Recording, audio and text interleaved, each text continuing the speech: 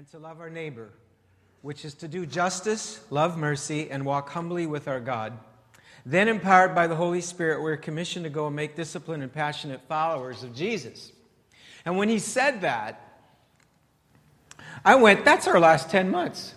What he had done, the reason he mentioned that is that was the theme of their last assemblies, Pentecostal Assemblies conference, where they had thousands of leaders gathered in Ottawa for a nationwide leadership convention. And they kind of based it on this. And so here you have another denomination, one of which is much larger than ours, a massive, they have some history. I came out of that denomination. But here you have them for the whole year. This is their theme, a theme that we've been following. You'll remember in the fall, we talked about Micah 6:8, to do justice, to love mercy, walk humbly with God, which to us is the Old Testament version of the New Testament command that Jesus reiterated, really. It's not just a New Testament command, but he reiterated to love. The first command is to love the Lord your God with all your heart, your soul, your mind, and your strength, and to love your neighbor as yourself. And then we moved into January and we talked about worship, walking humbly with God, being a people, a community of worship. And then we moved into evangelism and discipleship. So then, empowered by the Holy Spirit, we are commissioned to go and make disciplined and passionate followers of Jesus. So, I don't know. I just thought that was kind of neat. I don't know about you, but I thought it was kind of neat. So just quick review. Evangelism is that aspect of the church's mission which endeavors to offer every person the opportunity to encounter and embrace the good news of Jesus. And discipleship is that aspect of the church's mission which helps people mature, develop, and thrive as fully devoted followers of Jesus. So we've argued that they are two sides of the same coin, that you can't make disciples without evangelism, and you're not going to do evangelism without making disciples, because otherwise bad things happen when the church experiences. Things like residential school, the Crusades happen when you try to advance the kingdom without discipleship. So those are two very critical sides of the same coin. And then we took some time when we started this series in mid-April to define a disciple. And by the way, this is Pentecost Sunday, so I'm moving towards that, so hang on to your hats. But just quickly reviewing, I think it's important. We defined a disciple in three phrases. Number one who has made Jesus Lord of their life. Not just says he's Lord, but has made him Lord of their life. Has made him their primary identity through water baptism. When a person is baptized, they are saying that my primary identity before my family of origin, before my ethnicity, before my denominational affiliation, my primary identity is in Christ. That's who we are, right? And that's part of making Jesus Lord. That when they came to Jesus and said, "Hey, your mama's outside. Your brothers and sisters want to talk to you." He said, "Who are my? Who is my mom? Who is my brothers? And who are my brothers and sisters?" It's those who hear the word of God and do it. And so he established our primary family identity. Not that our family of origin isn't important. Some people have gone to the extreme of kind of not being very loving to their families when they've taken scriptures out of context. Part of what Jesus does is he incorporates the love for our family in this larger reality. And just as his point is that sometimes there are choices that have to be made between your father and mother and what they want and what God wants. And at that point, you have to say, I'm following Jesus. I have to do what he wants. So just to keep that in perspective. But obviously, loving our parents, loving our families, loving our children is part of following Jesus, isn't it? Secondly, they have joined themselves to Christ. Oh, sorry, I didn't finish the last statement. Sorry, I get carried away there. He or she endeavors to worship God in all areas of their life. They have joined themselves, secondly, to Christ's church and community where they are known and accountable for their discipleship. Where they are known and accountable for their discipleship. This is why we're moving gently towards small groups. In the fall, we're going to launch a 2-month test project, as it were. And this is not to negate small group things that are already happening. There's a men's group and a women's group, and there's been other expressions, small group expressions. We're not going to kind of bulldoze over that and say, oh, we're just starting afresh. We want to work with groups that are already happening, and if that is the expression of where you're known in community, then continue to make it that. But there's a lot of people in our church who weeks can go by. I try to visit and call and go to the hospital, and by the way, it's great to see Paul here. God's just doing a great work in you, Paul. Welcome back. And I try to do that, but there's lots of times I go weeks where I don't know how you're doing. I don't know how people are doing. And then sometimes you find out too late there's a crisis or something's going on. And so we know that through church history, the way to address that is through small groups. But we want to allow the Holy Spirit to create these wineskins, so that's why we're moving towards that. And then finally, a disciple is one who's engaged in Christ's mission to the world. I don't know why it says in his, Christ's, but forget the his. Is engaged in Christ's mission to the world. So that brings us to today, discipleship in the Holy Spirit. We've talked about discipleship of youth and children. We talked about that last Sunday. We've talked about the role of Scriptures in discipleship, that we are a community that is shaped by the Scriptures, by the story that John referred to. That story that God has given us the privilege of partnership, to be part of the story that's being written. We've looked at discipleship in community. Dean addressed that, and then Wade talked about the cost of discipleship. But today, I want to talk about the one indispensable thing, and that is the Holy Spirit in discipleship, because it's, after all, His mission. There is no mission without the mission of the Holy Spirit. It is His work, it is His plan, it is His program, and we're called into a partnership. And so I felt it was appropriate. I'm glad that this landed on Pentecost Sunday. Good timing. Because I think that God has some special things for us today as we look again at the story of Pentecost. So I'm going to just take us through the first 21 verses of Acts 2. And just kind of reflect on that, and then we're just going to invite the Holy Spirit to come today. Had a wonderful time of prayer last night with a group of people that gathered together, and I'm going to call them up a little bit later to help in just releasing the Holy Spirit this morning. But God was really with us. I was tired. I realized that I was in that prayer meeting, and it was like 2 a.m. for me, or 1 a.m. because of jet lag, and I was so alive. It was electric. And then as soon as the prayer meeting ended, I just dropped like a dish rag.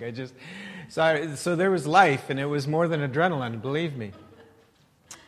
So let me read the first 4 verses. Being a Pentecostal, I grew up on these verses. Let me tell you. When the day of Pentecost came, they were all together in one place. Suddenly, a sound like the blowing of a violent wind came from heaven and filled the whole house where they were sitting. They saw what seemed to be tongues of fire that separated and came to rest on each of them. All of them were filled with the Holy Spirit and began to speak in other tongues as the Spirit enabled them. Now, the significance of Pentecost, for this being the day that the Holy Spirit came, have you ever wondered what that's about? Why did God choose Pentecost? Well, let me give you a little background. As Dawson mentioned a couple weeks ago, in Jewish tradition, this isn't in Scripture, but in Jewish tradition, they believed that Pentecost commemorated the giving of the law to Moses on Mount Sinai. And then with all that fire and power and shaking and everything that happened. And so in many people believe that in a way that Pentecost was the new covenant, God giving His Holy Spirit in the same way. And He's now written His law, not on tablets, but on our hearts by His Spirit. But there's something even deeper than that you'll find right in Scripture, and that is that Pentecost literally comes from the word weeks. It was literally called the Feast of Weeks. And the reason it was called the Feast of Weeks is because there was there was a fascinating timing. The Jewish year always began at the full moon of what they called the first month. They would literally have somebody at the top of a hill waiting for the full moon to come, and when they did, they would blow a trumpet, and they would. In ancient times, the months were actually governed by the moons, by the full moon, and when a full moon would come, then another. That's where the word month comes from, kind of period of the moon, and they would blow the trumpet, and the new year would begin, and they would count 14 days. I think it was 14 days for the Passover from the beginning of the Jewish New Year. And they would celebrate the Passover, which of course was remembering them coming out of the Exodus and across the Red Sea. They would have the Passover lamb. And then the Feast of Unleavened Bread was correlated with that for 1 week. Then very close to that period, by the way, that explains why Easter is never the same date every year, because the Christian calendar is based on the Passover. They correlate it with that, and so they follow the Passover, and the Passover is never the same date because it follows the moons, whenever those moons, those full moons come. And so when the right around that time of year, it was springtime, kind of March, April-ish kind of time, just the times that we celebrate Easter. There was another feast that God asked them to have, and it was the time of the first fruits of their crops would begin to come. And as soon as the grain would come up, God would say to them, take the first fruits of your crops, the wheat, the barley, whatever, and come and bring it as an offering to the Lord. And that offering of the first fruits was a very common thing. They would offer the firstborn, and that's where the principle of the tithe came out. Tithing is giving God your first of your income. It's giving God the best and the first, and by doing so, Scripture teaches us that you're saying that it's all God's. That He'll sanctify everything you have. So when you bring your tithes into the church and you give them to the Lord and you give up your independence and your right to tell your money where to go, and you say, I give it to God, and it says your treasure, where your treasure is, there's your heart, so your heart follows your treasure. And I've always seen a correlation between people who tithe and their treasure in the local church community. There's a direct correlation. And that's why I will never have anybody in leadership who doesn't tithe. Because it's not in the Bible. You're not going to have, thou shalt not have somebody in leadership who doesn't tithe. But I've studied the Scriptures enough to know that it's unhealthy to have people who have not vested in the church that they're a part of, and then they're wielding authority and influence. It's not healthy. So this all comes from the first fruits. This all comes from this principle of giving God the first and the best of your resources. And you're saying, Lord, this came from you. Now, what's this got to do with Pentecost? Well, hang on, because it's quite exciting. What God would do is then He'd say, then count from that first fruits offering that you make 7 full weeks. At the end of the 7 weeks, you're to have another celebration, and it was to commemorate the harvest is in full swing.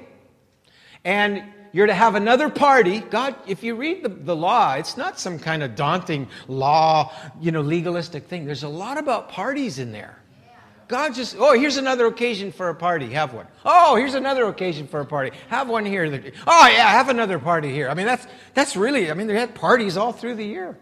I can just see the Israelites. They just get home in their caravan from a party in Jerusalem. And go, oh, my goodness, it took us long enough to get home, and now it's time to turn around and go back for another party. So God loved celebrations. But the beautiful thing about this Feast of Pentecost is it commemorated that the harvest has arrived. The harvest has ripened. It's time to bring in the harvest. And He said, have a party. And while you're harvesting, don't forget, don't go back and pick up the gleanings of your harvest. When they had the instruments, the threshing instruments that would harvest the wheat and the barley. They'd be picking it up, but there'd be leftovers everywhere they went. And God said, leave it. Let the poor, the widow, and the orphan of the land come and collect so that their needs can be met. And when you have your party, invite the foreigner and the orphan and the widow and the poor. The Pentecost was about inclusion. It was about everybody's gets to play, everybody's welcome. There's just this, and that's why, that's to me what Chili Wagon is, Gordy.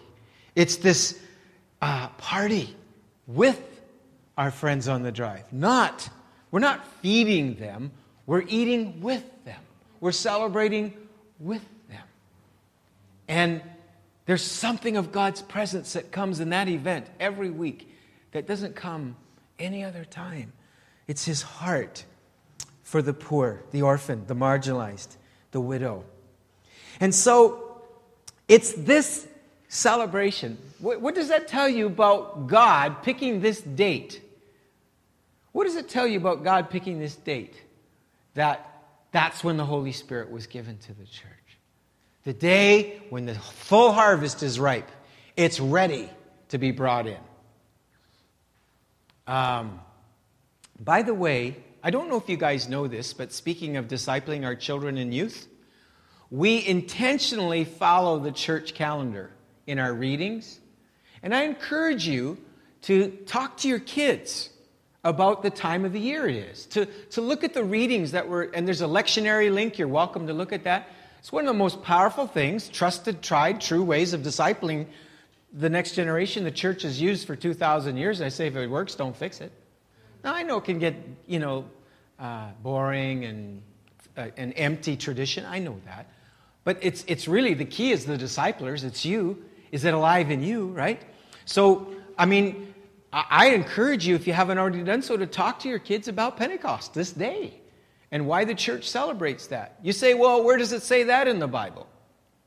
Well, the whole Old Testament is full of God giving the church, the Old Testament church, special days, feasts, times, Passover, to disciple your kids, to tell your kids about the story, so they can not only learn the story, but become part of the story. And so the early church, in their wisdom, looked at what God did in the Old Testament and said, well, let's take the New Testament story and let's do the same thing. And so here's the interesting thing. Now, the early church didn't pick up on this right away. But after it was all over, the death of Jesus, the cross, the resurrection, and Pentecost, the early church went, whoa, when did the cross happen? Right around Passover. When did the Feast of First Fruits happen? When did it land on that year? Does anybody know?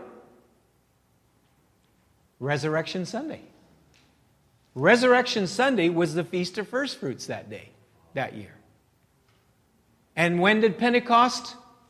When was the Spirit poured out? On Pentecost. And the church began to realize God in His sovereignty had allowed the New Testament, the real Passover lamb, to be slain right around Passover.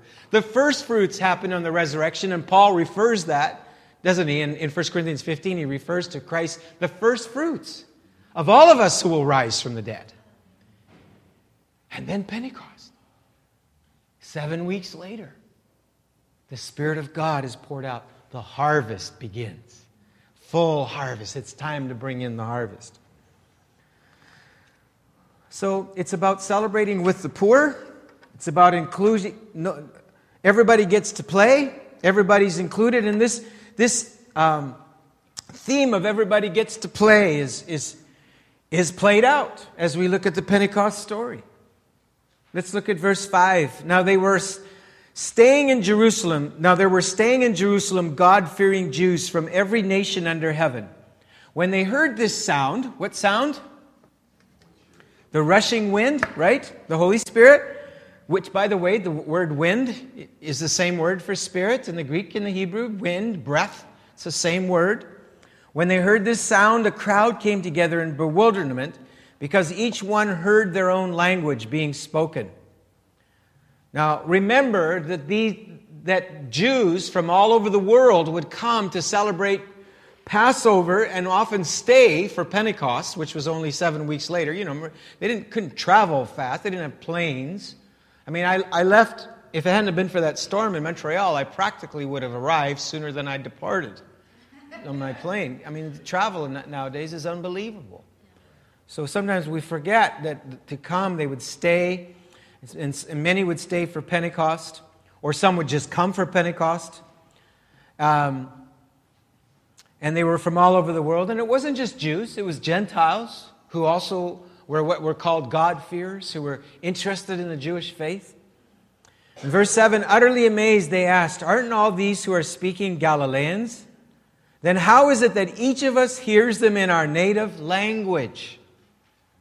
So a miracle of language was happening here.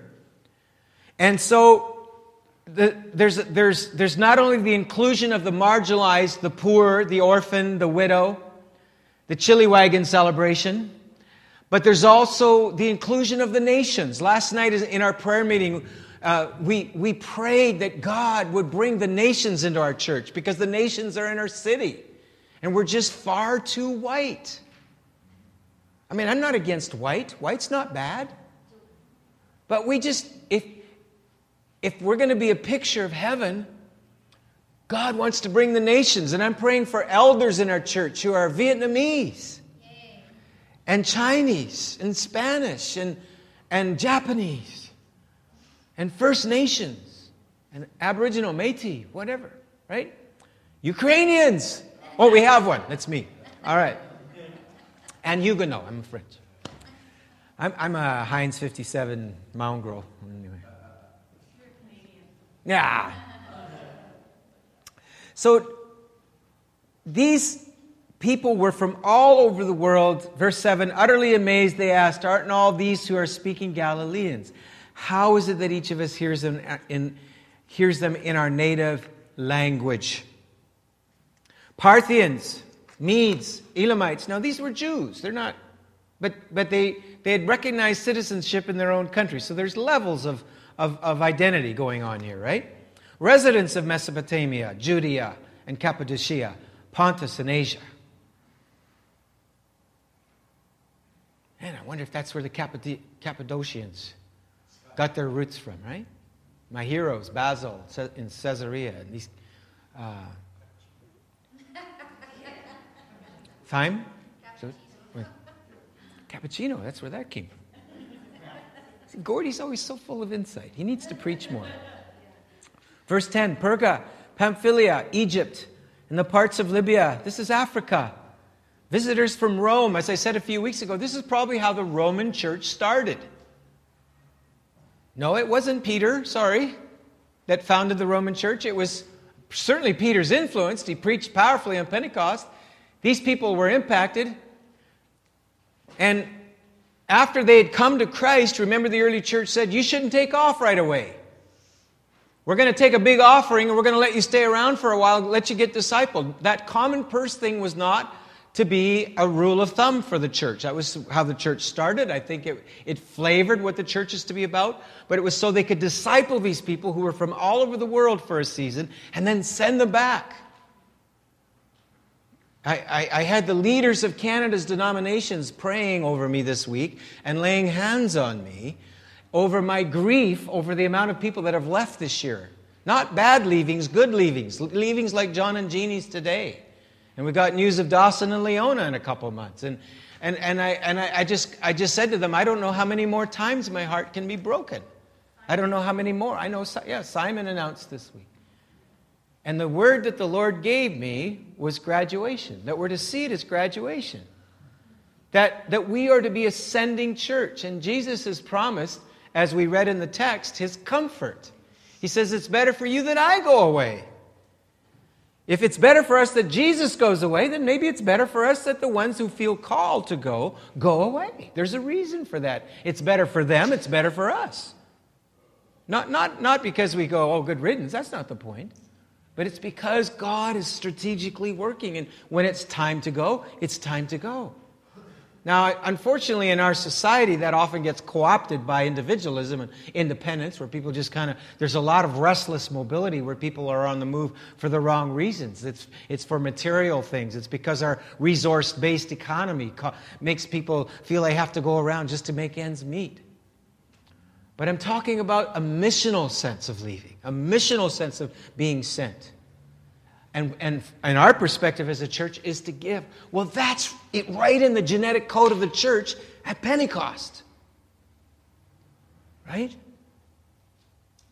So the word of the Lord was graduation. So these people were all being discipled at Antioch or at Jerusalem, and they were going, we got a mega church. Woohoo! Look how big we are. Right? And then all of a sudden people said, well, I got to go home. It's time to go. Right? And I'm so glad the church blessed them and released them. Because of that, we have a Roman church. We had the Roman church, and we had the church in northern Africa, and churches in the Cappadocia, in the land of Cappuccino, and all of that, right? Verse 12, amazed and perplexed, they asked one another, what does this mean? Some, however, made fun of them and said they have had too much wine. Now, that tells me something, that the emotional response that these people were experiencing to the Holy Spirit caused a misinterpretation. They weren't just going, praise God, He's good, hallelujah. There was something that made people think they were drunk. Verse 14, then Peter stood up with the 11, raised his voice and addressed the crowd. Fellow Jews, and all of you who live in Jerusalem, let me explain this to you. Listen carefully to what I say. These people are not drunk as you suppose, or as my dad likes to interpret, these people are drunk, but not in the way you suppose. It's only 9 a.m. No, this is what was spoken of by the prophet Joel. That in the last days, God says, I will pour out my Spirit on all people. Your sons and daughters will prophesy. Your young men will see visions. Your old men will dream dreams. Even on my servants, both men and women, I will pour out my Spirit in those days, and they will prophesy. Now, listen carefully to what Peter says, quoting Joel.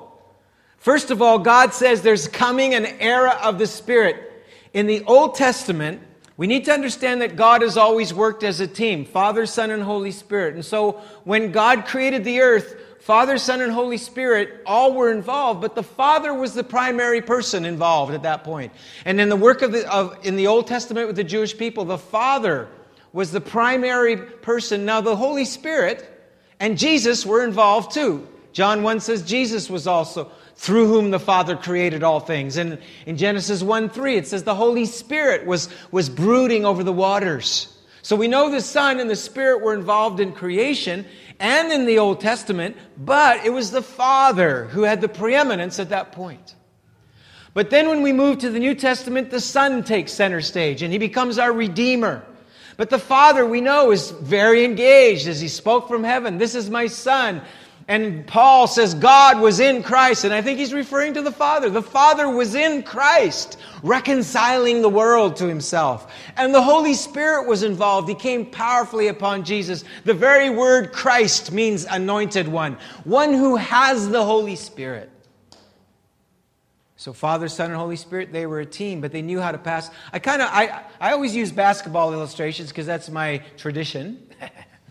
And in a basketball game, somebody's got the ball, right? Somebody's always got the ball. You can't have more than one ball in a basketball game or, it gets kind of confusing. So there's one ball, one guy's got the ball, but you know that the guy or gal is not alone, that there's a team and that they're very much a part. If I had the ball and I was playing a team against a team and I was the only one, I'd be in trouble. And so there's a team that's working, right?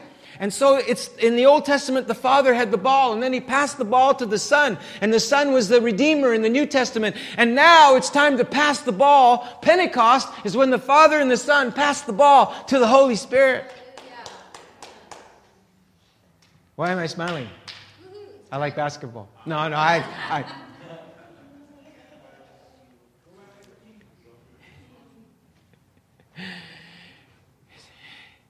So it's the Holy Spirit's turn. In the Old Testament, the era of this, they called it there was no Holy Spirit. That's what characterized the Old Testament. He was there, but it was very unpredictable and sporadic. Remember that time when they said, Moses, you're burning out. You're doing the bulletin, you're counting the offering, You're greeting people at the door, and then you're trying to preach and lead worship at the same time. You're doing too much. Everybody gets to play, Moses. So God says to Moses, find 70 elders, lay hands on them, and put your spirit in them. Put your spirit. And so he laid hands on them, on these 70 elders, and they began to prophesy. And then there's 2 orangutans who didn't make it. They were late for the meeting. They were probably from the vineyard. They didn't make it for the meeting. They were late. And the Spirit of God came on them, and they started prophesying. And a young guy comes up to Moses and said, make them stop, make them stop. You didn't lay hands on them. And he said, oh, that all of God's people prophesied, and oh, that all of God's people had His Spirit on them. And Moses' cry was actually a prophecy of this era that you and I are in, the age of the Holy Spirit. The age that Joel affirmed in this prophecy, saying there's coming a time when God will pour out His Spirit on all people. Not just men, but women. Not just adults, but children. Not just rich, but poor. Not just white people, but pink people. Oh, that's me. I am pink.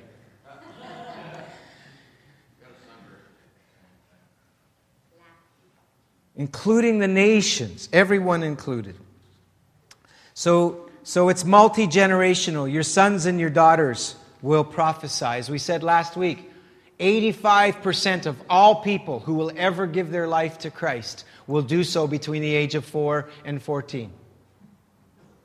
85% of all people who ever give their life to Christ will do so between the age of 4 and 14.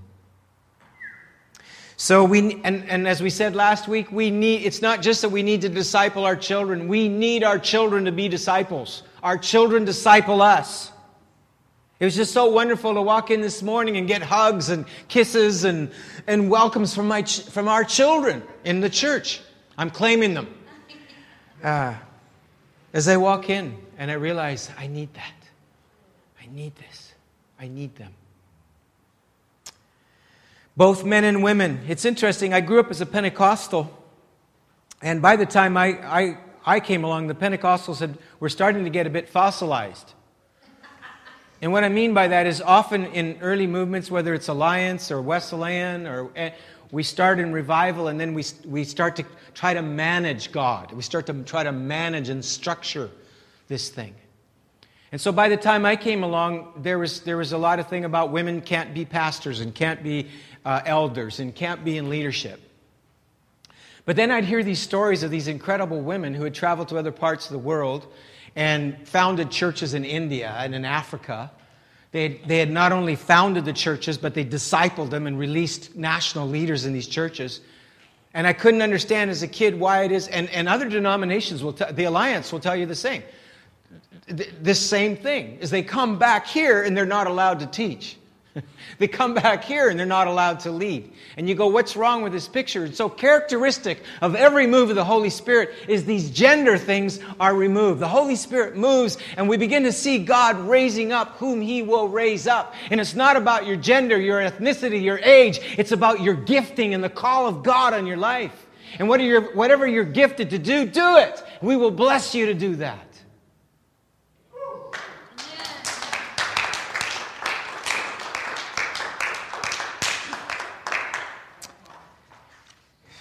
Say amen, or if you're Bobby, say a woman. All right.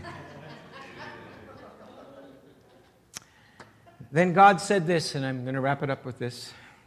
Famous last words. Where's Gordy? Here we are, okay. I will show wonders in the heaven above and signs in the earth below, blood, fire, and billows of smoke. The sun will be turned to darkness and the moon to blood before the coming of the great and glorious day of the Lord. And everyone who calls on the name of the Lord will be saved. Now our text ends here with not only the radical inclusion of men and women and children and elderly. By the way, I forgot the old men. That was included in there. The elderly, the aged. There's a gray revolution going on. There's just a wave of baby boomers retiring in the church who are just waiting to be fathers and mothers, just waiting to make disciples, to be useful. I mean, Gary and Joy, I mean, they're amazing. Here they are, 65 years of age, or around that time they're retiring. And I look at them and I go, there's no way you're retiring. There is no way. I mean, I could see them more busy than ever. And ask Dixie and others that have retired. It ends up happening. Because we need these aged ones filled with the Holy Spirit, and we need their wisdom. We need that. You know what our generation needs? We got enough knowledge. I mean, I can start giving you facts. I remember Bree, when we were at your house, I'd start talking about something. Bree would start filling me in before I'd finish the sentence because she was on the internet. You know? And so it's not an issue of knowledge. You know what our generation needs? Wisdom. See, wisdom is what you do with knowledge. What do you do with that? Right?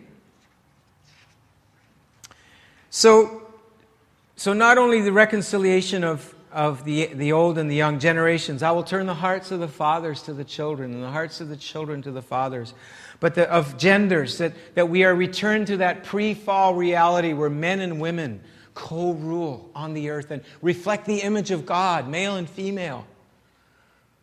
Which patriarchy came in after the fall, and where men began to oppress women, and women, instead of being partners, became property. The Holy Spirit redeems that to what the pre-fall reality, where men and women together partnering reflect the image of God. But then creation. Joel finishes off with a declaration of creation is going to see signs and wonders. And last week, one of my friends used to be in our youth group in Calgary sent me this link so that I could watch live the eclipse that happened last Sunday. They call it the Ring of Fire. What that is the sun. This was a live telescope feed into my internet from the LA area, from Southern California. And what was unique about this eclipse is it was the moon eclipsing the sun. But normally when the moon eclipses the sun, it totally covers it because of the distance. But the distance this time made it so that it formed this ring of fire. And I was reflecting on that, saying, interesting, Pentecost Sunday coming up, Sunday weekend, signs in the heavens above, and then the earth beneath. I don't want to read too much into it, except that I think we need to be watchful of these things. And then, as Kathleen mentioned, I was sitting on the tarmac in Montreal getting ready to fly back from a connection from St. John to Vancouver. And I'm sitting on the tarmac getting ready for our flight to go, and all of a sudden the captain says, we're not going anywhere for a while. There's a severe storm. They've called all the workers off the tarmac. So they called all the airline workers, the guys that signal and all that stuff. They called them off the tarmac back into the airport, and just this unbelievably powerful lightning storm and wind and rain, and the plane was just like this. And so we had about an hour and a half delay, which meant that I planned on coming home at 10:30 p.m., catching the SkyTrain and transit home. I ended up getting back about 1 a.m. I caught the last SkyTrain of the day from the airport. And about the last number 14 bus on Hastings. I get off the SkyTrain at Granville and Hastings. I walk outside and there's a guy laying motionless on the street. I yelled, "Are you okay?" And he didn't make a sound. I offered a prayer and I yelled at a police officer. I said, "Hey," and they came around, called emergency. Who knows, maybe my hour and a half delay spared a life. I don't know. But I get on the bus and I just see the 2 a.m. now. It's getting 1:30 to 2 a.m. on Main and Hastings, and I see the human drama unfolding before me. 2 a.m. on Main and Hastings as I'm taking the bus home. And I said, "Oh God, we need your Holy Spirit. We need a new Pentecost." But the next day, as I read the news, I found out that this storm, that two tornadoes had touched down within minutes of where I was sitting on the plane. And one of the buildings that was hit by the tornado was a church. And this is what's left of it. So my question for you is, what do you think God might be saying on the eve of Pentecost Sunday? A church is hit by a rushing mighty wind, and this is what's left of it. Honey, I shrunk the church. Isn't that... Yeah. So these are things that I think you just keep note of. You just say, hey, Lord, we're listening. We're waiting. We need a new Pentecost. And so the exhortation from Paul years later as he writes the Ephesians is he says, listen, Pentecost was never meant to be a one-off. It was never meant to be some kind of strange, phenomena. That it was meant to be an ongoing experience. Keep on be not drunk with wine, which leads to debauchery. What is debauchery? It's where your inhibitions are reduced so that you would do things you normally wouldn't do as a disciple of Jesus. And so, in self-control, exactly. He says, don't be influenced. Don't be under the influence that way. You'll wake up the next morning and go, what did I do? What did I say? Oh my God. Right? Don't do that, he said. But don't stop there. Keep on being filled with the Holy Spirit. Keep on being filled with the Holy Spirit. You say, well, Gordy, how do I do that? Well, there's only one precondition. There's only one prerequisite to being filled with the Holy Spirit. That is, Jesus stood up on the last day, the great day of the feast, which was a day, I think, was it Tabernacles, Dawson? I can't remember which feast that was, but it's where they take the water from the pool of Siloam and they pour it on the altar. And they do that every day. They take these great big vials of water. This is probably more Jewish tradition than in Scripture, but they would take these big buckets of water from this gentle pool that was back from the days of Hezekiah. They would take the waters from the pool of Shiloh, and they would take it up to the altar in the temple, and they would every day pour these great big buckets. And Jesus snuck into the feast. His life was in danger by this time, but he snuck into the feast, and one day he's watching this, and he can contain himself no more, and he stands up. Now, as a youth pastor, I used to do that a lot more limberly. I have to be careful these days. But he stood up and he said, all who are thirsty, if anyone is thirsty, he sees this water, if he can contain it no more, he says, if you're thirsty, come to me and drink. For those who believe in me, as the Scripture says. What Scripture? Lots of them. Isaiah 55. Ho, everyone that's thirsty, come to the waters. You have no money, come and buy and eat. Isaiah 12. Therefore, with joy you will draw water from the wells of salvation. That's the Scriptures. He said, as the Scripture says, out of your innermost being will flow rivers of living water. And John interprets it. He says, and this he spoke of the Spirit, which had not yet been given because Jesus had not yet been glorified. But he's now been given. Thank you, Esther. So, what's the criteria? If anyone is hungry, if anyone is thirsty. As I walked through Main and Hastings on Friday night, Saturday morning actually, 2 a.m., I walked and I said, oh God, hunger. I'm hungry. I'm thirsty. And there's so much hunger and thirst all around me. Jesus, please give us a new Pentecost.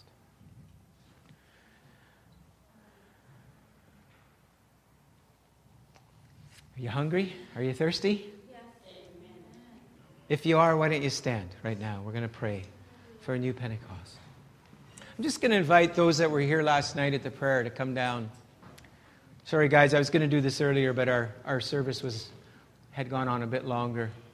We had a beautiful gathering of prayer last night. Just a night of prayer. And I know a lot of you would love to have been here, but just stuff was going, and you were here with us in heart and spirit. But the ones who were here, it ended up being 12 of us. And there was a real prophetic word that came about just the fact that we are giving as a church, and we are releasing, and we are blessing and sending. And going back to the story of the 5,000, that Jesus took the bread, he took what was made available, he blessed, he broke, and he gave it. But by the time it was over, there was 12 baskets. There was abundance left over for the disciples who may have been worried, we're giving the last bread away. There's going to be nothing left, right? And the word was there will always be enough if our hand is like this and not like this. Our hand is like this.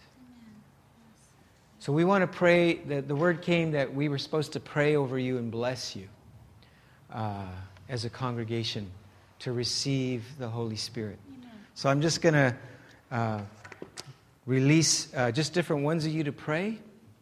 I want to start with it, but then just different ones of you. I feel, Simon, you're supposed to pray. You had the word. And anybody else, we just want to pray over you for a few minutes. And Lord, we're hungry. We're thirsty. Lord, we have no idea what hunger and thirst is often in our land. People from Ethiopia and Sudan, in Rwanda and different parts of the world, they understand hunger and thirst in a way we never will probably. But Lord, we learn from our sisters and brothers today.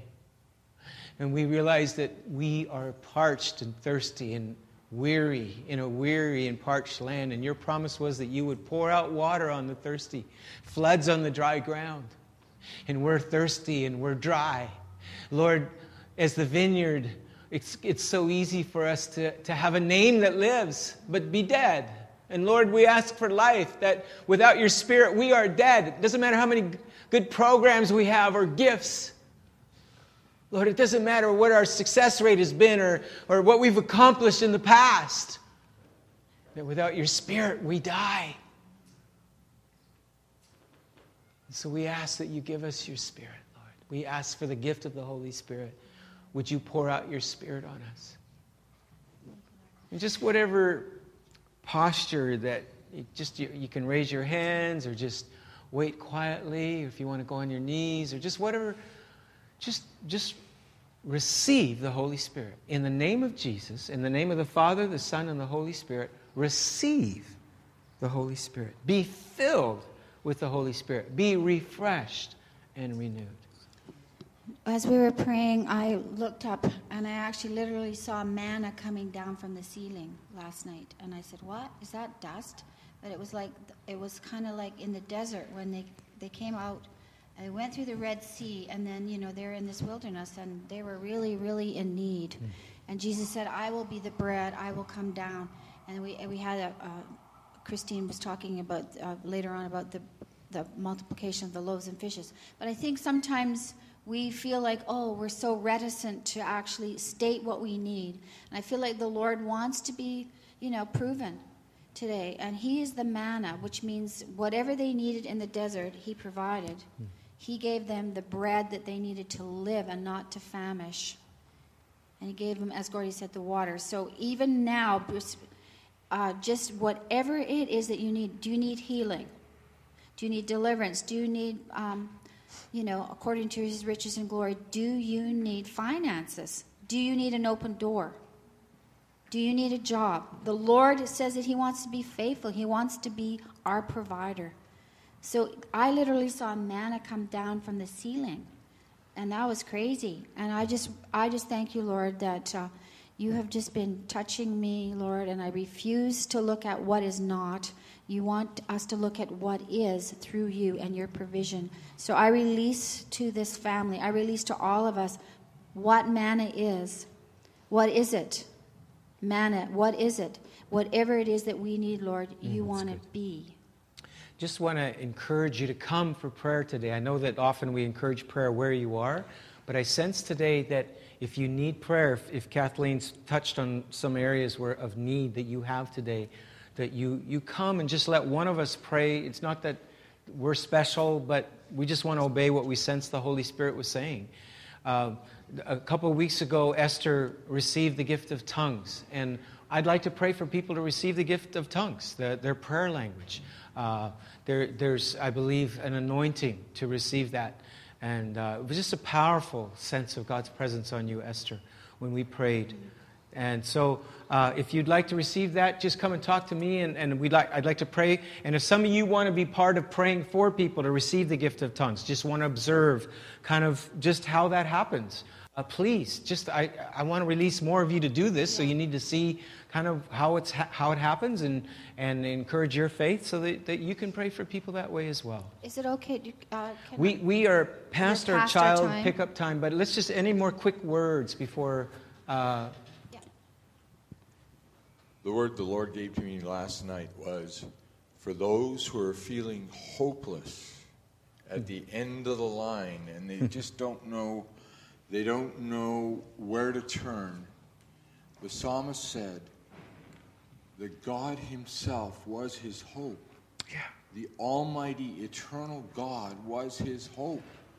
Now, if you can just latch onto that fact, that God himself becomes your hope, you'll be revived and you'll have reason to live, to go on, and to realize there's just so much that he has for us, and that we can have that hope in him. Amen. Thank you, Paul.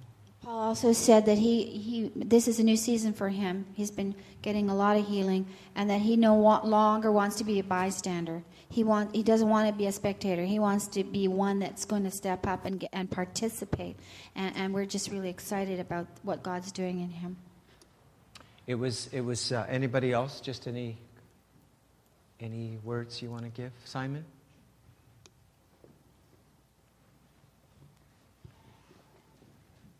Hi, thank you. Just to share a quick little bit about what we did last night. Most of us did fasting, and it was a season of putting off our strength to know the Lord's. And when you're in the middle of fasting, especially if it's a lot instead of a little, you learn that you ask for more from the Lord. And it's more of a joy to receive from the Lord. And as far as what we have, or what we're hoping for you today here, is just even kind of what's left over from last night, gathered up from us here. I don't know if anybody else wants to speak to that. I know Anne-Marie had a prayer that she didn't get to pray. No? Okay. But if anybody has anything along those lines. Gloria, you kind of shared a real faith about reaching out.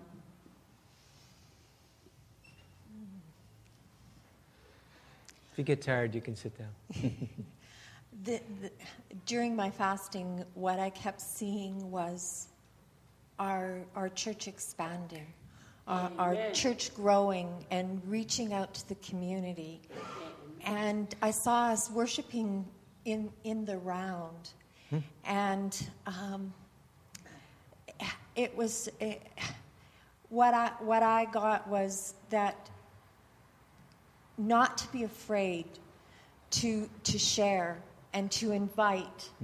And when you see the spark in someone's eye, when you say, I'm going to church, or sharing your faith, invite them. Don't be afraid to invite them, because they are looking and they are searching too.